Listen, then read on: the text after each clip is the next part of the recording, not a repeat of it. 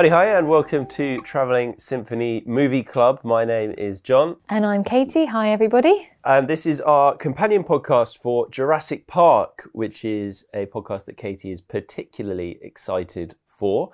We've got two fantastic guests that we heard from this week. One was Tom Fishenden from the Jurassic Park podcast, who's also at Tom_Jurassic on both Instagram and Twitter. And another one was Dr. David Button, a paleontologist and dinosaur researcher at the Natural History Museum. First of all, we're going to hear from Tom. And Katie, he just had so much knowledge and passion for these films, didn't he? Yeah, he really did. And what was so great about speaking to him before we watched it was, you know, when someone makes you think about something in a different way. He really did that for me, for these films, and thinking about the characters and their story arcs. So it was really nice to watch the film again on Friday with that kind of new lens. Yeah, for a film that we've seen so many times, it was interesting how different a perspective you could gain on it, even now. And of course, we also spoke to Dr. David Button, and that was one of your favourite conversations we have had yet. I just loved it so much. Yeah, because I love science. And everybody loves dinosaurs. So it was just the coolest chat ever. And I do have a bone to pick with Friends. Is that a paleontology gag? Yep. Because they make paleontology seem so boring. And it's just to clarify, you're talking about the TV show Friends, not Our Friends. Our Friends. Yeah, the TV show Friends. Because the whole running gag about Ross and his boring job, they make it seem so dull. But it's like the best thing ever. I want to be a dinosaur researcher. Well, maybe you can. Who knows? Career change. Yeah, it could happen. David also explained what the film was accurate with and what it wasn't accurate with as far as the dinosaurs are concerned, with some particularly eye-opening facts about the raptors. But first of all, we'll hear from Tom, and he started off by telling us why Jurassic Park's physical effects still make it such an enduring movie 27 years after its release. When you look at a film like this, it's really, really clear to see how effective filmmaking can be when you take the time and the money to really, really invest in that kind of visceral level of filmmaking. Say, for example, the T-Rex breakout sequence. The animatronic of the T-Rex actually malfunctioned when it's attacking the Ford Explorer. So the fear that the kids had in that sequence was genuine because a bit of the flexiglass came in it wasn't meant to because the animatronic was pushing on it. That kind of stuff, while it's unpredictable and while it's dangerous, it gets a really, really real and grounded performance out of actors. And I think that in turn allows us to connect with their characters a lot more. Jurassic Park was kind of very, very self-aware of that at the time, because although it was pushing for VFX, and obviously it has now led to the whole industry we have where it's VFX focused as opposed to stop motion, the film was still very self-aware that in order to get meaningful performances, you can't always have everything rendered afterwards, and you need to actually have things to have actors interact with so you can have a real connection, just like we would with those characters. So in that regard, I think that the film will always stand out to me as something which is a pinnacle of good filmmaking and a pinnacle of filmmaking that develops to technology while still keeping the very fundamental roots of what makes a good film in mind. In a way, that's always been Spielberg's genius, is that he's able to push the boundaries of what's possible whilst remaining true to just simply making a great film. The other thing it makes me think of is the droids in Star Wars, because they were real, physical things on set, and they're one of the best things about the whole franchise. But that is what makes them so good, because they are real, they are characters, and we love them as if they were real people. And I think you make a really good point with Star Wars as well, actually, because when you look at some of the behind the scenes for the more recent Star Wars films, you get to see, I think they call it the creature shop, which is where they're making all the animatronics. And you can actually see it. They're taking the time out to animate background characters and things like that with actual animatronics as opposed to VFX. That's the lasting effect that Jurassic has had on the industry. We were kind of at a crossroads with that film where we could have easily gone into something that was all green screen and all digital all the time. But I think that it really made filmmakers kind of take a step back and think about where they draw the line with that and where they actually want to use a little bit more practicality in their filmmaking. It's what so many of the great filmmakers and the filmmakers that we really love aspire to keep that grounding. I was just thinking that as well, Christopher Nolan, because he does that as well, and tried to use as little as possible in Dunkirk and things like that. So it is interesting, and there's a reason why some directors feel that that's really important, I think. Yeah.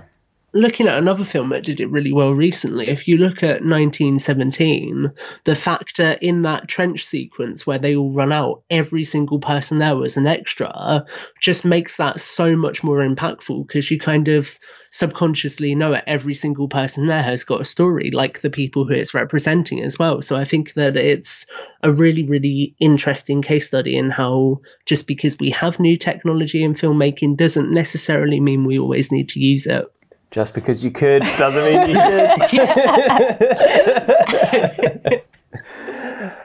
It's kind of touching on that and building slightly. One of the making virtues out of necessities that Spielberg did so well in this, and we were saying recently with Jaws as well, in that holding the monster back and keeping it as a psychological horror of what in your imagination always makes it worse. Do you think that modern films still manage to achieve that? It feels to me a little bit like it's been diluted somewhat, or are there other examples you can think of that they still manage to retain that? Unfortunately, coming from a marketing background, I think a lot of the time the need to have something that really appeals to people can sometimes ruin a film. So, I mean, looking at Fallen Kingdom's marketing as an example, all of the key set pieces were shown in trailers. So you then see the film and they have no impact because you don't get that reveal. But I think that there are still a few films that perhaps do it really well. As audiences, we're not necessarily as appreciative of that anymore. Modern cinema-going audiences really expect to kind of have these big set pieces. So a good example that I always believe is incredibly underrated is 2014's Godzilla. I think that the way they slowly build up to the reveal of Godzilla throughout that and use like really interesting cinematography to kind of hint at it is really, really well done.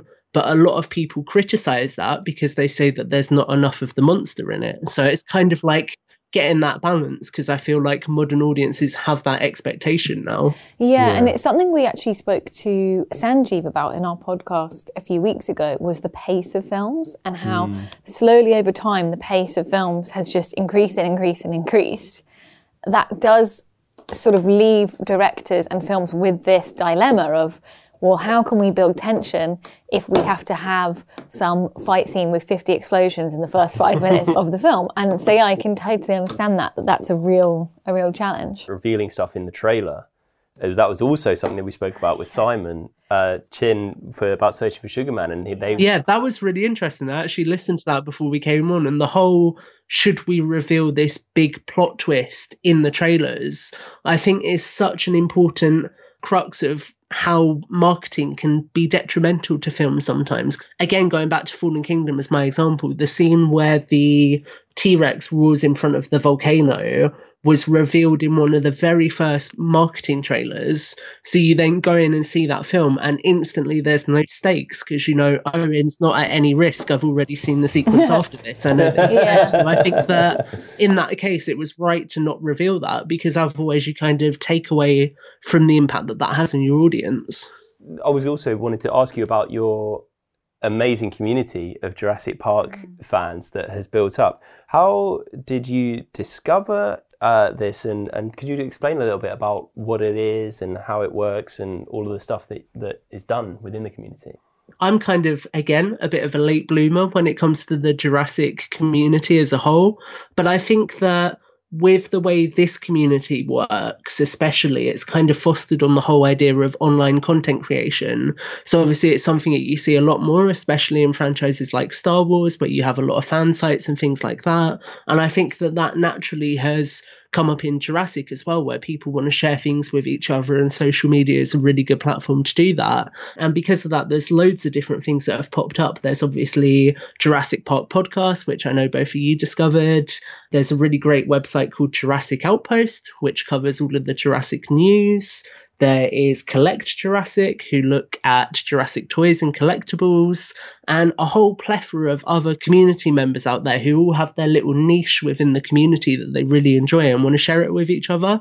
So it's really nice. It's kind of taking the power of social media and using it to connect with people, much like you guys do with the podcast as well. It's like old-fashioned pen pals almost, but obviously with the power of Twitter instead, keeping us much more connected. It's amazing. I love it. What do the community, or what did the community as a whole make of the Jurassic World series of films when they came out? Was it like a positive thing, or was it a negative thing? The major reference point I would have is Star Wars, where it seems like every film is just polarizes and it's either amazing or it's dog shit. And is it what was the community reaction to the new ones? I think it's been quite mixed, to be honest with you. I think that a lot of younger fans like myself have really resonated with the newer films because obviously it gives us a chance to be more engaged with things. But I know that a few of my friends who have been in the community for much longer feel like Jurassic World didn't necessarily build on plot threads from the first 3 films.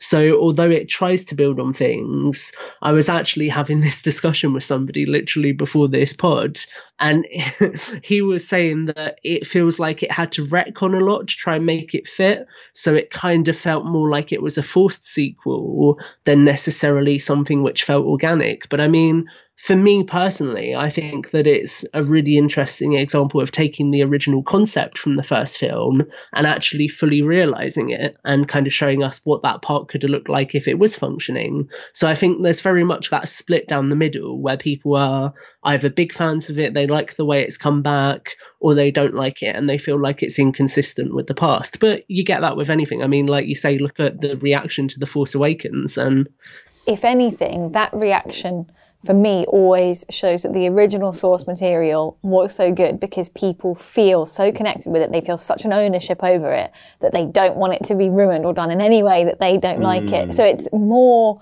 a testament to how good the originals were rather than actually anything to do with the new films. I think it's interesting as well because it's kind of an interesting look at, again, film as a whole. Because obviously when Jurassic Park came out, it was very much standalone film pieces. E.T.'s another good example, standalone film that was really, really good. Back when these kinds of films were being developed, they were always being pictured as sort of self-enclosed stories. So then when you begin to build a franchise around something, it doesn't necessarily always have the impact that you want it to because you're kind of trying to force those things. It's a side effect of the film industry. People want to be able to make more money out of their projects, and I understand that. But I think that sometimes that can have a detrimental impact on creativity because it kind of feels forced, like there's always got to be a sequel, there's got to be something that comes afterwards. What were some of your standout moments when you think back to Jurassic Park? Are there any favourite scenes or moments that you think really exemplify what it is that it's trying to achieve? One of the best moments is the moment with Hammond and Ellie when Hammond's eating the ice cream and he's still very, very persistent about his dream, because there's always that quote of creation is an act of sheer will and next time it'll be flawless. Because I think that perfectly encapsulates the whole idea that we're so focused on achieving something, we're not stopping to kind of think about the consequences. As that character comes to the realization that actually people are in danger and his dream has caused them to potentially get killed by this thing, you kind of start to see that all fall apart as it goes into the final act. And then obviously we get the getaway from the T-Rex. So I think that is a really nice way of kind of communicating how in our naivety we don't always see the consequences of our actions until it's too late, which is something that I think was very important to Crichton and something that he wanted to communicate in the novel and obviously the film as well. But then I think there's other really, really interesting sequences, like the sequence with Nedry when he's obviously trying to escape, he crashes his Jeep, and you see him just discredit the Dilophosaurus that appears. The sentence he says is, "You're not so bad, I thought you were one of your big brothers." So that as well really perfectly shows us not taking notice of nature and not appreciating it for what it really is, because we're just discounting it, thinking, no, we're better than it, we don't actually need to value it. He gets killed by it. So I think that it perfectly encapsulates that, again, naivety, but also that reluctance to actually appreciate our relationship with nature for what it is. I suppose, consequences towards the end, where you have sequences with even Muldoon, for example, who's meant to be an expert. He's a game warden. He ultimately underestimates them, and we get the clever girl scene. So I think that there's lots of these scenes that really kind of perfectly communicate these two very core themes of us, A, not understanding nature and not appreciating it and therefore underestimating it, but B, also not taking responsibility and accountability for our actions as well. All that you mentioned in that sort of highlights how good the narrative structure is of the film, and it's something that probably goes underappreciated in the fanfare of what a visual spectacle it is and how far ahead of its time it was. A lot of people don't realise that it is definitely Hammond's story. Having a dream, realising that the dream doesn't work but not quite wanting to accept it, and then gradually over the course of the film it's his dream kind of breaking and falling apart until he realises that ultimately he can't pursue it anymore. That one sequence at the very end where they're on the helipad and he just kind of stands there looking back across the park for a moment is so powerful, because you kind of get that raw emotion and you realise that this is somebody who has envisioned this their whole life. It's just being torn apart in front of them, and now they don't know what they're going to do next. And I think that is such a powerful endpoint for the story. And obviously you've got them going off into the sunset because you've got to have a happy ending. But I think that is kind of such just a great bookend for the first film, and it really kind of rams home those emotions that are at stake throughout the story. At the start of the film, and like you say, when Hammond isn't seeing what's really happening and he is turning a blind eye, you're very frustrated with his character and you feel like, oh, this idiot, these idiots, what are they doing? So I think that you don't really see it from his perspective very much at all, if at all, maybe not even at that end point. But like you say, there are bits towards the end where you do start to realise that. That there's so many different layers, because I know that a lot of people like to say how this could be Malcolm's story, because ultimately it is showing that chaos is inevitable and you can think that you've got control over something, you can put as many contingencies in place as you want, but eventually something is going to happen that you can't predict. So it's fascinating. You can still have really engaging conversations about it so many years later, because I think, like you say, that highlights just how powerful this film is, that people can still get different perceptions and new ideas from it even today. Yeah. Yes, and that is such a fantastic concept that, again, I hadn't really thought of with the film, is that everyone is presented with the same situation and everyone reacts differently depending on their character, who they are, what their core beliefs about life and themselves and the world around them is. And it's something that will never change. We will always be presented with big challenges and we will always look at them in completely different ways, but in the end have to work together somehow to get through it. And I mean, it's so interesting as well, because when you look at it, every character kind of has an arc. So when you look at Alan, for example, he starts the film absolutely hating kids. He doesn't want kids. And by the end of it, you have the last scene with him, with Lex and Tim either side, to kind of emphasize the story that his character's gone through the film. And I think that that's true for all of them to some extent. They all realize that different things that they thought were either not true or are true. And it's very much a case of you can look at it through different lenses and kind of get a different takeaway from it every time. I really loved talking to Tom Fishenden, just a wealth of knowledge about Jurassic Park, but also just a really keen observer about film in general and the way that things like marketing can butt up against the film industry. It's just really, really brilliant to talk with him. So now we will hear from Dr. David Button, Katie's new hero. As we mentioned in the intro, one of your favourite conversations we've had so far. Do you want to tease maybe a little bit about what your favourite thing was that we talked about? So many things, John. There is a point in the chat where I liken paleontology to being like a science detective. So that's the point where I start getting really excited, I think. That point was about 4 minutes into the conversation. Cool, good. So really, everything from there, all the bits are amazing. I think the best thing is actually learning what a paleontologist does, and that it's so much more than what you think. It's not just dusting off old bones. So like learning about all the tools that they use and the methods and how much information they actually do have is amazing. But also the fact that it relates so much to the world today, and learning about animals and evolution and everything that's around us now is how we also learn about the past, and that's really cool. So let's hear from David, and he started off by explaining how much we can actually be sure about what the dinosaurs were like and the incredible advancements in their research techniques in recent years. So obviously from the skeleton you can get a general idea of what the animal looked like. But in terms of bulking that out, we need quite specialised tools to do that. So we can get an idea of an animal's musculature from scars and other features on the bones. And to ground that, we have to look at living animals, so mostly birds and crocodiles, but also some other ones as well, and look at how features in their bones correlate with particular soft tissues. So particular kinds of muscle, beaks, particular kinds of skin, that kind of thing. So we can start to rebuild those in dinosaurs from that.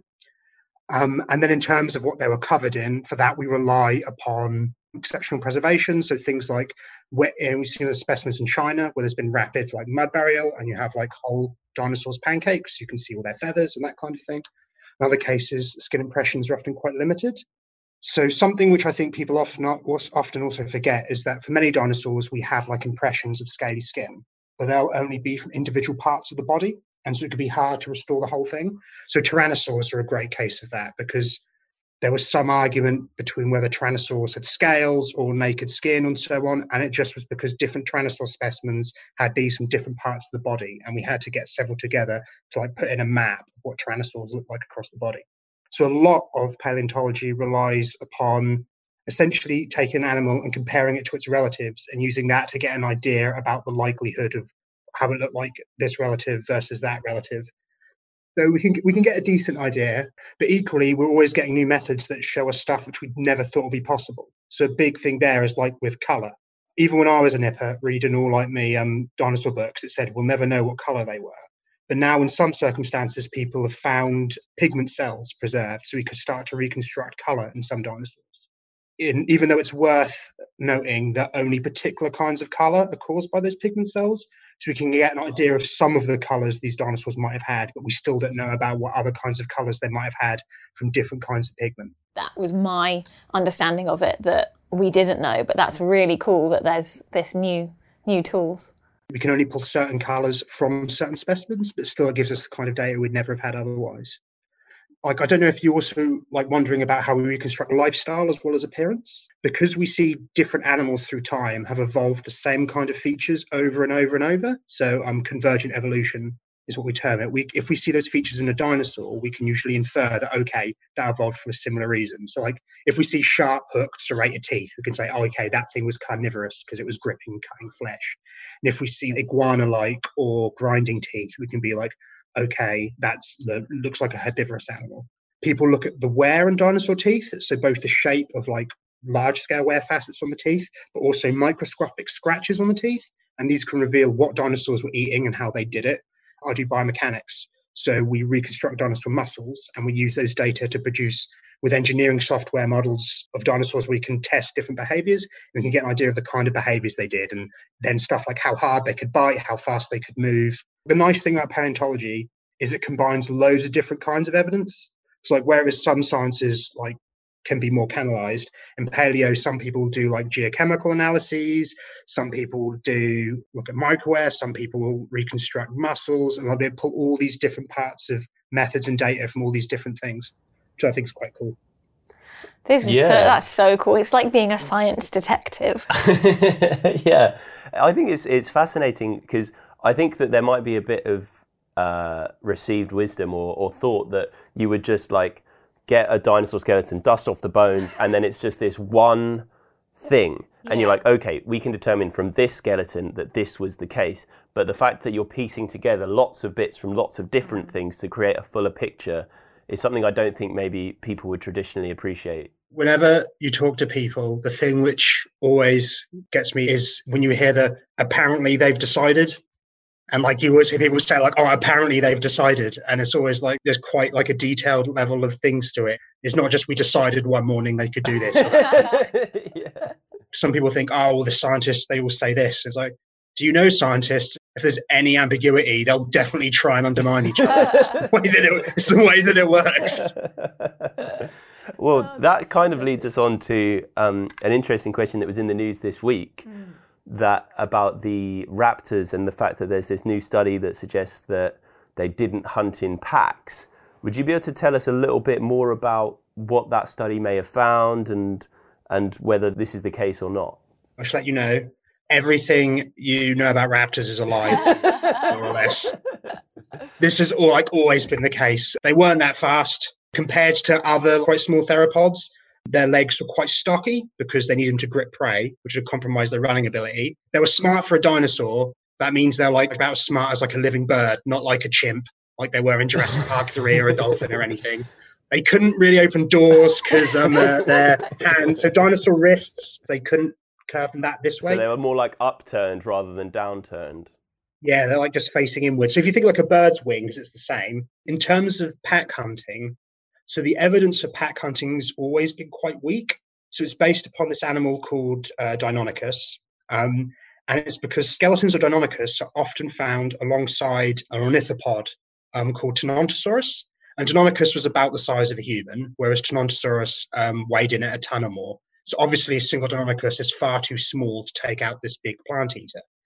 4 skeletons of a Deinonychus, 5, 4 adults and a juvenile, were found alongside a Tenontosaurus skeleton. And so it suggested that, okay, maybe these animals had teamed up to kill the much bigger animal.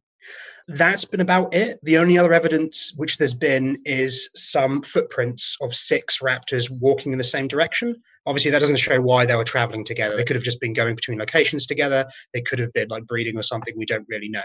And so other people have shed doubt on this. They've said, maybe these Deinonychus were just scavenging the Tenontosaurus because some of the skeletons show signs that they'd been fighting each other. So it might have been they were scavenging them and then they had a fight and some of them killed and ate each other and they were cannibals. Or it might have been that they were opportunistically mobbing the Tenontosaurus, like one had attacked it and the others just joined in. So it's difficult to really say that there's evidence of cooperative hunting. And what this new study has done is it's looked at isotopes of the bones. So different kinds of plants and other sources will store different isotopes. So as those go up through the food chain, that means that predators will inherit different kinds of isotopes from the things that they eat. And so these are fractionated between young Deinonychus and adults, which essentially shows that the youngsters and the adults are feeding on different things. So the adults seem to have been eating herbivorous dinosaurs, whereas the youngsters were eating like smaller animals and like some freshwater animals and that kind of thing. And what that suggests is that they weren't forming like wolf packs where juveniles and adults are working together and the adults are forming the juveniles. It seems the adults and the juveniles must have been living separately if they're having different diets. There's very little evidence of pack hunting in theropods in general, but that doesn't mean they didn't do it. So it's really hard to prove behavioral things like this because it's a case of like, yeah, they could have. There's no particular reason why they couldn't. Modern birds of prey will hunt cooperatively. Even crocodiles will hunt cooperatively. But equally, we don't know it either. So, it's entirely speculative. So raptors are this group called dromaeosaurs. I think the impressive thing with them is they're a group that seems particularly specialized towards hunting things smaller than them. You think of the big like talon on the foot. In Jurassic Park, people interpret it as they're saying it used it to disembowel like large prey. But the claw shape is more of a piercing shape. And in fact, it's almost identical in shape and size to the large claw on the second toe of an eagle. So it seems likely they used it in the same way. So eagles pin prey by gripping with the claws beneath them, and then they get it with the jaws. So it seems likely that raptors probably hunted in a similar way, where they'd have pinned an animal smaller than it beneath it under their body weight. And we see that their feet have adaptations, as I said earlier, compromising their running speed, giving them very strong grip speed. So they'd grip the prey beneath it, and then they'd bring in the jaws to start towing out meat. So that suggests that they're hunting things of a similar size to them or smaller and on their own. But crucially, it does mean that you would still be alive when they start to eat you. Oh, wow. I feel like they're the most overhyped animals in the history of the world. It's not like their fault. It's just the way that things have turned out. Yeah. I do feel like if I'd have had some of this knowledge as a young child, it could have saved me years of nightmares.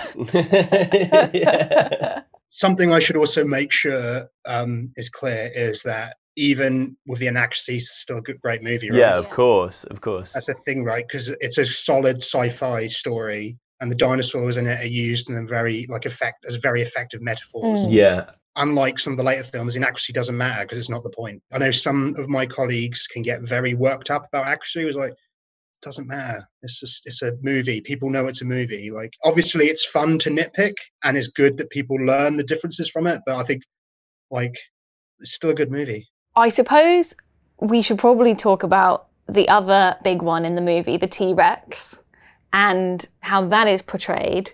I know that could be quite different to what it was like in real life, but it'd be really great to know what a T-Rex was like. The T-Rex is probably more broadly accurate than, certainly more so than the raptors, because we know now that raptors would be fully decked out in feathers. Tyrannosaurs in general seem to have largely been covered in scaly skin, probably some areas of unscaled skin.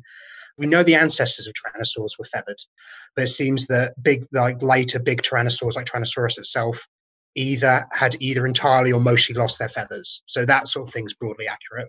The big thing with Tyrannosaurus, though, is in the movie where it can't see you if you stop moving. Obviously, like, big predators don't work like that. The movie has a get out in that, because they're spliced with frog DNA, and that's kind of how toads and frogs work. And even then, it's not so much they can't see things that are still. It's almost like noise cancelling software in their brain. Like, when things move, they then go, okay, that's prey, so they don't try and eat rocks and stuff. But we know that Tyrannosaurus actually seems like it had quite good vision. So, like, its eyes faced partially forwards, so it'd have overlapping fields of vision, so it'd have like good depth perception. Certainly, it would be able to see things standing still. And the other standout scene, which is memorable, is like when it's chasing the Jeep. So how fast Tyrannosaurus can move is highly uncertain, but it seems it probably couldn't run that fast. Its top speed is like fully revised every 6 months or so, because there's basically kind of two arguments. There's, first of all, just how strong it was. So we know that Tyrannosaurus had very high muscle masses on the legs, and this would have at least made them very agile. It seems that they've been able to turn quite deftly. And that's going to be important because Tyrannosaurus is fighting things like Triceratops all day, and if it doesn't want to get skewered on a horn, it has to be quite like deft. But how fast they can actually run is less certain, because if you're something that big with little arms not to protect yourself, if you're running and you trip, you die, because you'll just like face plant into something. And if like 9 tons of hurtling mass face plants into a rock, then it's game over. So that's why Tyrannosaurus probably as an adult, probably moving at similar speed to a human. I doubt that it could run as fast as like a sprinter, like some people would have it. But what's important to remember about Tyrannosaurus is it changed a lot as it grew. At younger growth stages, it was much more lithe and the skull was shallower. So it seems that when Tyrannosaurus was young, it would have been like a pursuit predator or faster prey. And then as it got older, it became a more heavily built animal to fight more heavily armored prey. So this way, because parental care was probably limited, it just cared for itself in different ways as it grew up, which I think is quite cool. That's something we see in quite a lot of dinosaurs, but it's particularly well studied in Tyrannosaurs because people love Tyrannosaurs. Working out how something moved in the first place is quite difficult. Relatively recently, it was suggested that Tyrannosaurus might have done like a knee-driven like power walk, which might have meant that it was faster than previously expected and that kind of thing. So it is quite difficult to pin these down. You sort of mentioned that when you do this investigation work, you look to other animals for how the T-Rex might have moved. So what is the most similar animal that we might know of today to compare it to in terms of that like movement and how it might have been? Because I can kind of picture the raptors as like a bit smaller, more bird-like with feathers. I can kind of visualize how that would work and how they would move and be like, but I still can't really wrap my head around like the size of the T-Rex and how this thing, what would it have been like? The awkward thing as well with like things like Tyrannosaurus is the main muscles like retracting the leg is a chordae femoralis, which attaches to the thigh and to the tail. And so you also see that like in living crocodiles. Obviously, we don't see it in living birds, because they've lost their tails. And so as you go through theropods closer to birds, you get this whole rearrangement of the leg muscles. And obviously, you don't see it in mammals either, because their tails, they've got very different musculature. So there's not really anything that would move that similar to it today. It seems to me like it's a bit of a cross between like a really big, muscly bird and an alligator. You're right, because the tail is important in driving the legs. So I remember there was an experiment once where people attached fake tails to chickens to see how that would affect their movement, because that means obviously they've got this counterbalance that they don't normally have. And that did kind of edit their posture. That kind of thing, I guess, would be the best way to try and understand it, although I'm not necessarily sure it's a good avenue for animal experimentation. Although the chickens weren't harmed or anything, so like it didn't really. But they could have had a sore back. Yeah, and it is a weird thing to do. It's just like the other chicken. other chickens will make fun of them. But, well, maybe not. Maybe they'll say, no, I've got like a big tail, and the other chickens will Be impressed, ultra I don't know. jealous. Yeah. There's no way of We'll have to do a more society. We're gonna have to do an in-depth dive into that the chicken alligator. But like even then, of course, they're like that. Their muscles like still hadn't changed or anything. So yeah, it's inherently difficult to envision what they'd move like. But as you say, I guess you'd have to think of like an ostrich, but much bigger and with like an alligator's tail on the back. It's just not something it's easy to get at. Another thing that I think people are always asked about or people are always talking about is the T-Rex's tiny arms. And what the hell is going on there? We see miniaturization of arms in a few theropod lineages. So infamously in T-Rex, we've got tiny arms. It's really because they don't need them as weapons anymore, because the head is so focused as like this massive weapon that long arms just kind of get in the way. The way I've heard to describe what they'd been like almost is like a land shark, in that they just would be mouth first when they attack things, then clamp down on it and rip out flesh and so on. But the arms still were muscled and still functional in Tyrannosaurs, at least. So it's possible they may have used them to help grip prey close to the body whilst they were biting them, because obviously they wouldn't want them sort of getting away. Or they could have been used for other tasks, like helping them to get up and so on. But really it's because they weren't needed as weapons anymore. So they just sort of shrunk down. Just a giant head on legs running around. Yeah, more or less. Just so incredible. I wish we could just see one now. It would be so cool. Well, one of the key messages in Jurassic Park is the way that we misunderstand animals and we misunderstand nature. And one of the quotes in the film is that they're not monsters, they're just animals. And we just wanted to ask if you feel like there's a mass perception difference between the way that we perceive dinosaurs and how they actually were and how terrifying they actually are. Were they more like animals that we would see today in their behaviours, or are they as terrifying as we think they are? Yeah. As with other things, like they would just be animals and they behave like animals. Like whenever you see them and things, and it's like, there's always a super persistent predator that will chase people across like a whole island. Like I think Jurassic Park potentially is a get out there because they're animals that are in captivity and might be resentful or something. But overall, dinosaurs would just be animals. They'd act in the same way. Like if they were hungry, obviously they'd pursue you, or if they felt threatened. But otherwise, they'd behave like an animal. Self-preservation, not overly aggressive. But then we misunderstand animals today as well. Like with sharks and snakes and things, people think of them as monsters. Where it's an animal. If you don't threaten it or you don't provoke it, it will leave you alone. Dinosaurs certainly aren't scarier than anything we've got today. And another question I had was around the size of dinosaurs. It seems that this is something that is obviously not around anymore. So was it impractical to be that big, or why were they so big, and why aren't their animals that big now? That's a very good question. It's something a lot of people are always working on. And it's something that is important to remember is that most dinosaurs were within the range of what we've seen like in mammals. So many of them were around sort of rhinoceros to elephant sized. But there were some, particularly the long-necked sauropods, but also some of the duck-billed dinosaurs and horned dinosaurs that got significantly larger. And so there's a lot of work as to why exactly this was. And it's not entirely pinned down. But my feeling is I think the key difference is egg laying versus gestation. Because you think of a large mammal, a mother will have to carry a calf for a long amount of time.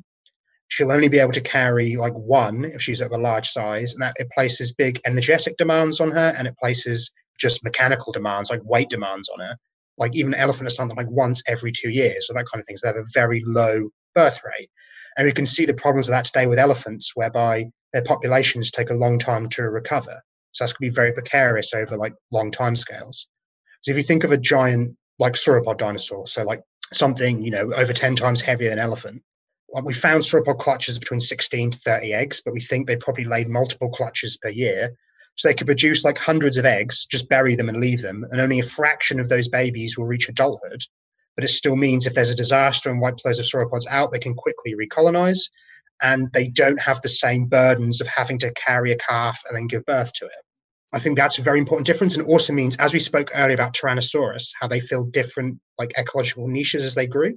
We've got evidence of other dinosaurs doing that.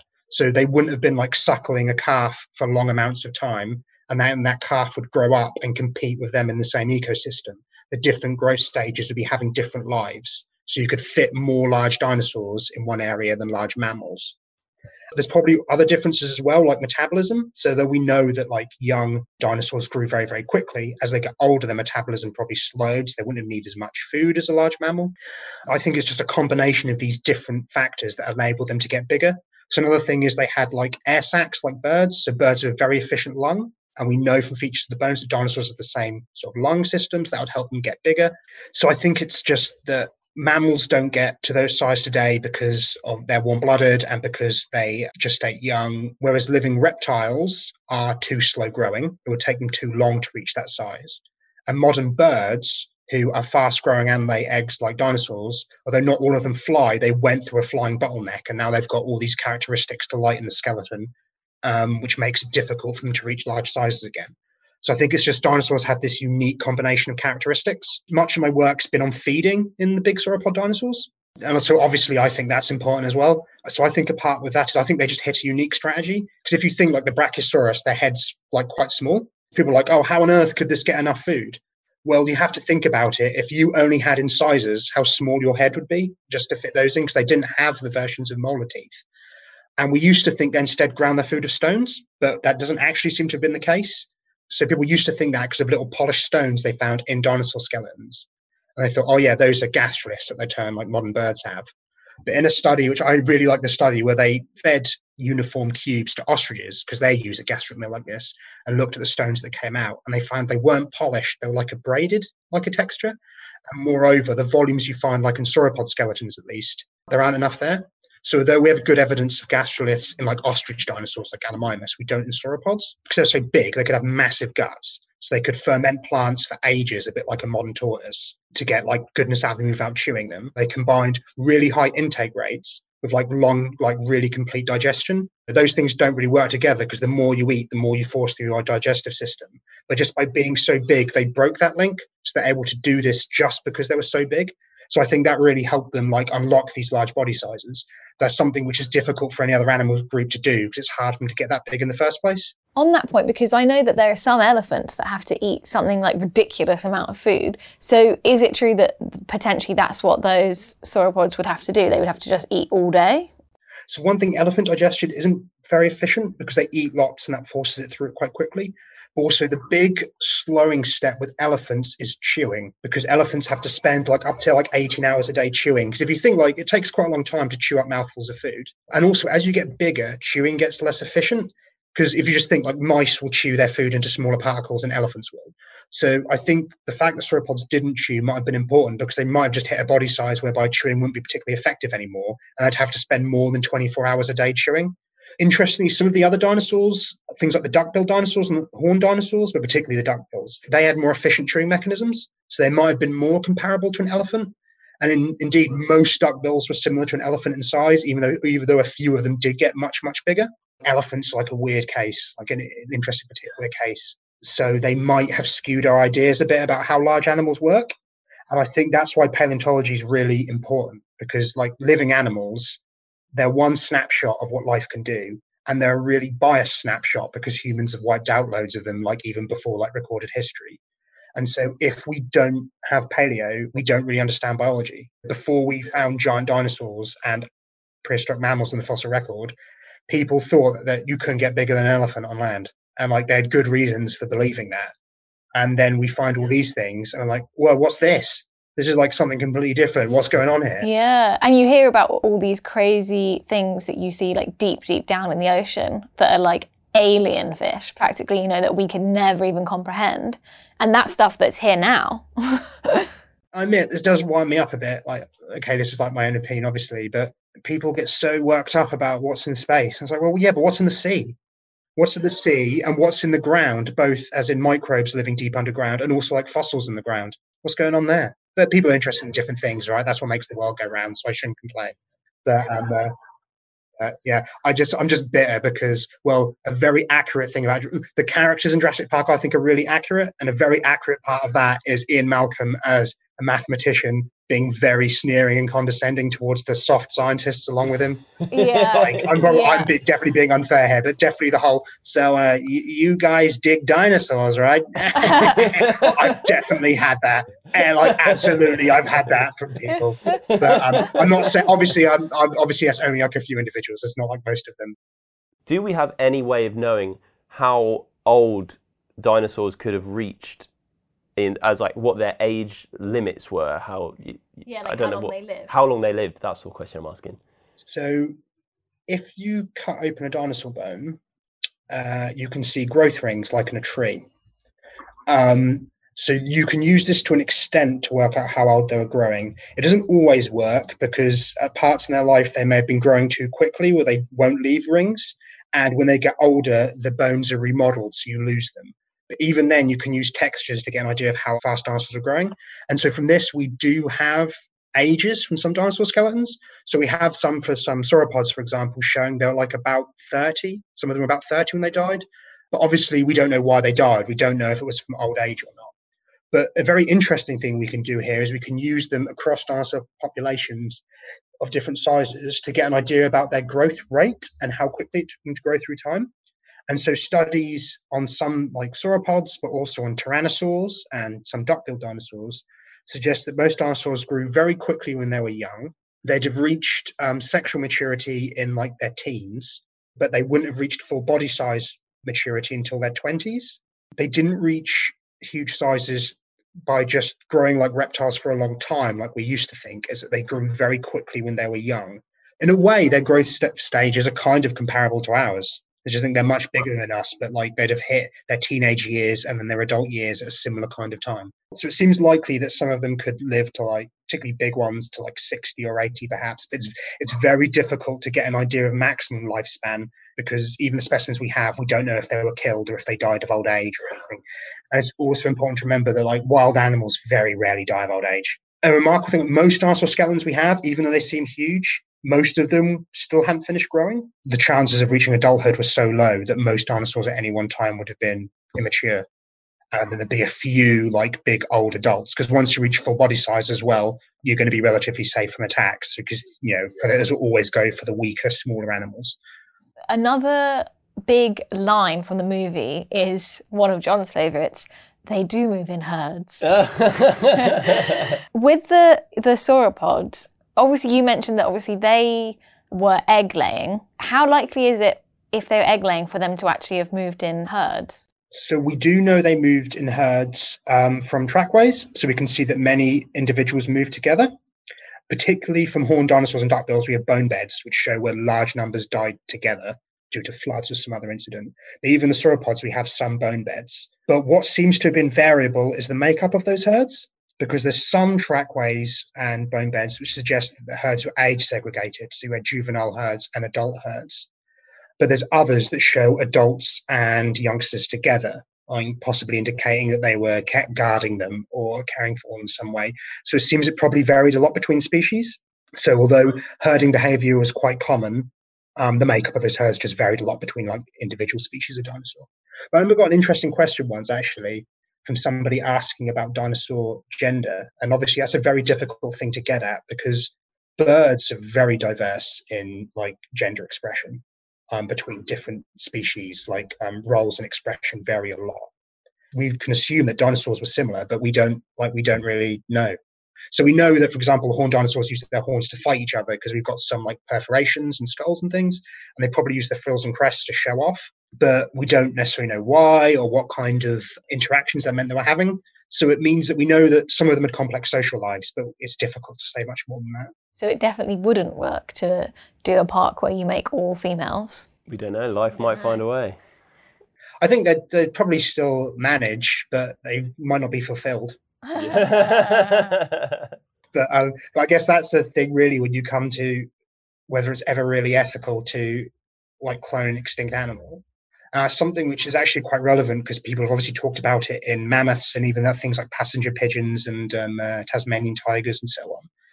It's like a fundamental disappointment, but I just worry that it can't be because its world is gone. Like, what's it going to do? It's just going to be a freak all of its life. Like, I know when people talk about mammoths and they say they implant a mammoth clone into an Asian elephant, But then what you just have is like a freak outcast elephant. You should probably invest those resources in protecting Asian elephants first. Like cloning Asian elephants to enhance their genetic diversity or something is something that actually would seem to be something more valuable than doing it. But again, like as Ellie hints at and Malcolm does in sort of broader strokes, it's just their world is gone. You think about how hard it is for some humans to adjust like to different settings or different life events. Like how are they supposed to learn their lives as well? Like what will their parents be? We'd have to try and like train them surrogately in lives we don't necessarily even understand. In essence, you're making like a Frankenstein's monster. Like it's just going to be an imitation of something of our perception of what it should be, rather than what it actually was. So obviously the thing with dinosaurs is that DNA decays too quickly. We can't get like enough genetic material from things of that age to clone them. The oldest genomes we have are only like a couple of 100,000 years old, I think, and those are from things that either died in caves or in permafrost. It has been suggested that an alternative would be to like reverse engineer birds to express dinosaurian traits. And so there's like this perception of like the Chickenosaurus of like, genetically modifying a chicken, but that's just completely pointless. All you're doing is creating a mutant chicken. People say like, oh, it could be an educational tool. But the fact that we already know the genetic factors that can be used to switch teeth on in chickens and that kind of thing, that shows the link. You don't actually need to create the animal to do it. You will have a dinosaur and that you already have a chicken, which is, a chicken is a dinosaur. But you won't have like a more bona fide dinosaur. You'll just have a mutant chicken. I really don't understand what the purpose is. It's sort of like a morbid curiosity thing of just doing it because you think it would be cool to look at. Because this expression as rare as hen's teeth. That's because hens will very rarely be born with things like teeth, and that's because of like this genetic link. So you can switch off the factors that produce beaks and have teeth instead. But obviously because genes are so interrelated, that has massive ramifications for the animal. I always thought that was just because hen's teeth didn't exist. So that's it's like very rarely you can get you'll get like mutant chicks. I don't know if they survive or not, but you can get mutations that result in like tooth buds. But it's also interesting that we can get some of these data and they also teach us things about paleontology. I wouldn't necessarily advocate it if that kind of experimentation was only being used for paleontology, but if it's got like medical and veterinary medical outputs, then I think that's more reasonable. But growing up and seeing films like Jurassic Park as a young kid, do you think potentially that has sparked people's interest in becoming a paleontologist? Definitely. There's a lot of people who cite their earliest inspiration as Jurassic Park specifically. It kickstarted Dinomania. So like it massively expanded the amount of like merchandise and stuff you can get, and all of this stuff can like spark something in a kid. My biggest influence as a kid was Dinosaurs magazine, which we used to like read religiously, and that was the biggest spark for me. That was probably commissioned because of Jurassic Park. I thought, oh yeah, kids will buy this. Several of colleagues my age put that as their inspiration. I think the thing that helps as well is not just because it shows dinosaurs on screen, but it shows like paleontologists as humans on screen as well. Like it's a lot of people, it's not even obvious it would be like a career trajectory. And you can see like obviously fictitious, but still people on screen being this. Also that it's not even all that they are. They're people who do this. And I think that can actually make it probably seem quite attainable as well.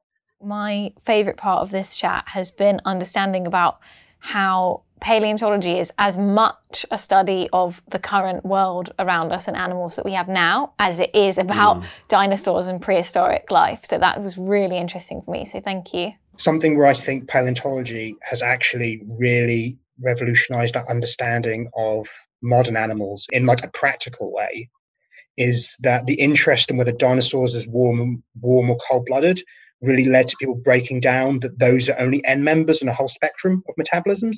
And so this interest in dinosaurs meant that we actually had to look again at something we thought we understood in living animals. And that's like really relevant to like all kinds of not only scientific questions, but like animal husbandry and veterinary questions and that kind of thing. So I think paleo's really helped revolutionize that. I guess also before I go, I should probably do a quick, just to tick the boxes, probably quickly stopping at Dilophosaurus. Best scene of the movie, iconic, everyone remembers that bit. Partially because I think, it's entertaining, Nedry's entertaining. So I was thinking about Nedry recently. He's a cartoony bad guy in many ways, but there are people who are that banal and like in real life. I think we've come to a stage where often we overcomplicate people. And equally as well, like Hammond's kind of a dick to him. So I could see why he's so upset. Yeah. The thing with Dilophosaurus is, so it's the most inaccurate animal in the movie. So Dilophosaurus in real life was bigger, although the animals on that are not fully grown. It's quite a lot bigger.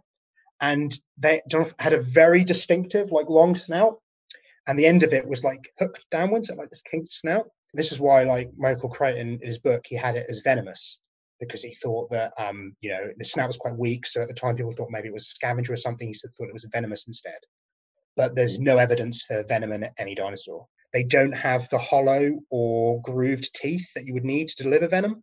And instead, we think Dilophosaurus probably ate relatively small prey. The big frill around the neck is entirely fictitious. So the crest on top of the head, the little ones, they're genuine, but there's no evidence of any umbrella-like things around the neck. So, yeah, it's too small. Its face is wrong. It wouldn't have been venomous and wouldn't have spat or anything, and it wouldn't have had the big sort of frill either. So it's the most inaccurate, like, dinosaur movie, which is a shame, right? Because it's charismatic. So in reality, it would be more like a really unthreatening kind of anteater thing. It would have probably been threatening to a human because it'd be like 6 meters long, and it would have been capable of taking human-sized prey. Wow. Particularly, like, it's got clawed arms, like grab you and like bite you up and everything, but it wouldn't have spat at you. So, like, it was one of the biggest carnivores of its day. So you still probably want to tangle with it, but it wouldn't have spat in your face. So actually, probably equally scary, but just in a different way. Yeah. I guess the thing is, it wouldn't have been a surprise. It would have been more obviously threatening, so it wouldn't have ambushed as effectively. I think they were accurate in that it probably wouldn't have played fetch. Like, maybe some would have, I don't know, but they probably wouldn't have fetched a stick. So I think that's quite accurate. That's good. Okay, so that's about all we've got time for our Jurassic Park companion podcast. But we've got loads coming up this week. It's a bumper week for Travelling Symphony Movie Club. 2 live watch-alongs. Big week. Don't know if you can handle it, Katie. Wait, if there's any more dinosaur chat, then no, probably not. So we have our regular scheduled Friday 8 p.m. watch-along, which will have our regular Instagram intro at 7:45 on our account at TS Movie Club. The details for how to vote on what to watch will be coming out very, very soon. But then we also have our Saturday special watch-along of Bend It Like Beckham, which is going to be shown for free on YouTube by Lionsgate, the UK distributor. And we're very much hoping that we'll be able to get Gurinder Chadha, the director of Bend It Like Beckham, back onto Travelling Symphony to do another live introduction, post-film conversation and watch-along with us. We're not 100% confirmed on that, but we are very much hoping that'll be the case. We're sending out happy thoughts. We're sending out happy thoughts and we're optimistic, I would say. So make sure you keep across our social media accounts. That's at TS Movie Club on both Twitter and Instagram. Those will be your best places to find out exactly when and where we'll be watching. And don't forget, you can also join our Discord text chat, which is becoming ever more busy throughout the week, I would have to say. So if you just follow our link in our bio of either our Instagram or our Twitter, you can find all the information right there. So in a couple of days, we'll have our preview podcast for Bend It Like Beckham, and we will speak to you very, very soon. Okay, bye-bye. Bye, bye, bye, bye, bye, bye, bye, bye, bye, bye, bye.